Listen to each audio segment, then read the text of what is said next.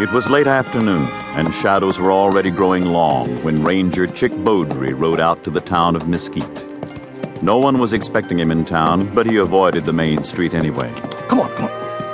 With scarcely a glance at the place, he headed the Strawberry Roan north towards one of the isolated ranches that lay on the outskirts of the settlement. Dust rose in tiny clouds beneath the horse's hooves as Bowdrie rode up to the cabin. Nothing stirred. No smoke rose from the chimney. No sound came from the barn. A small but new-looking buckboard stood idle in the yard. The ranger drew up at the gate at some distance from the cabin, as if in answer to some unspoken command. Chick Bowdrie had lived this long because he knew where to stop. There was no reason to question the authority of the .50 caliber sharps resting against the door jamb. Hold it right there, mister! The voice behind the sharps was young, but it had a ring of authority.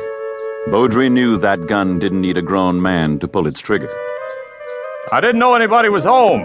I'm looking for Josh Pettibone. He ain't here. Might as well rest that rifle, boy. I'm not hunting trouble.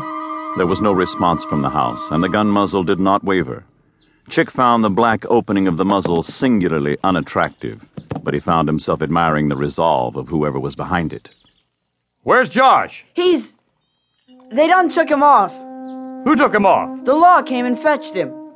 What would the law want Josh Pettibone for? Still, the gun barrel pointed at Bowdrie. You mean you don't know? Who are you? He wrote to me saying he expected trouble. He didn't say what kind. You better put down that rifle, boy, and talk to me. I'm no enemy of your pa's. After a moment of hesitation, the barrel of the gun lowered and the boy stepped out. He wore a six-shooter thrust into his waistband. He was tow-headed and wore a shirt that had obviously belonged to his father.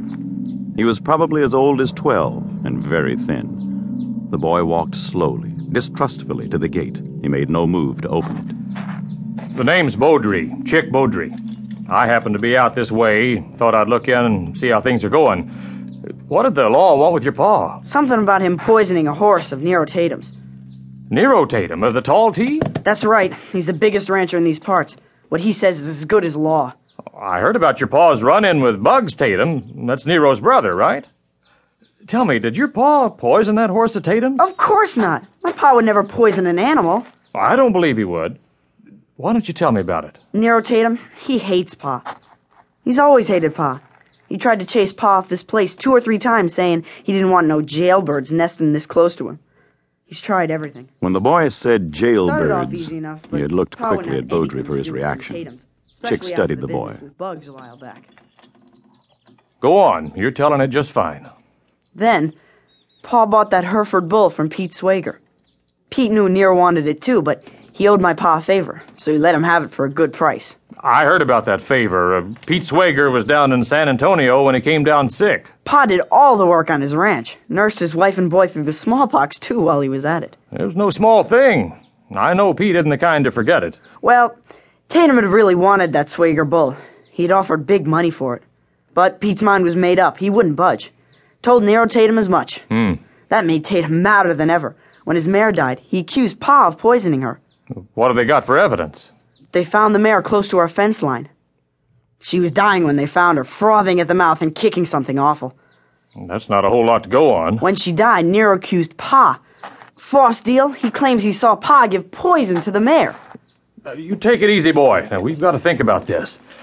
You got any coffee inside? No, there's nothing in here to eat, stranger. You better ride on into Mesquite.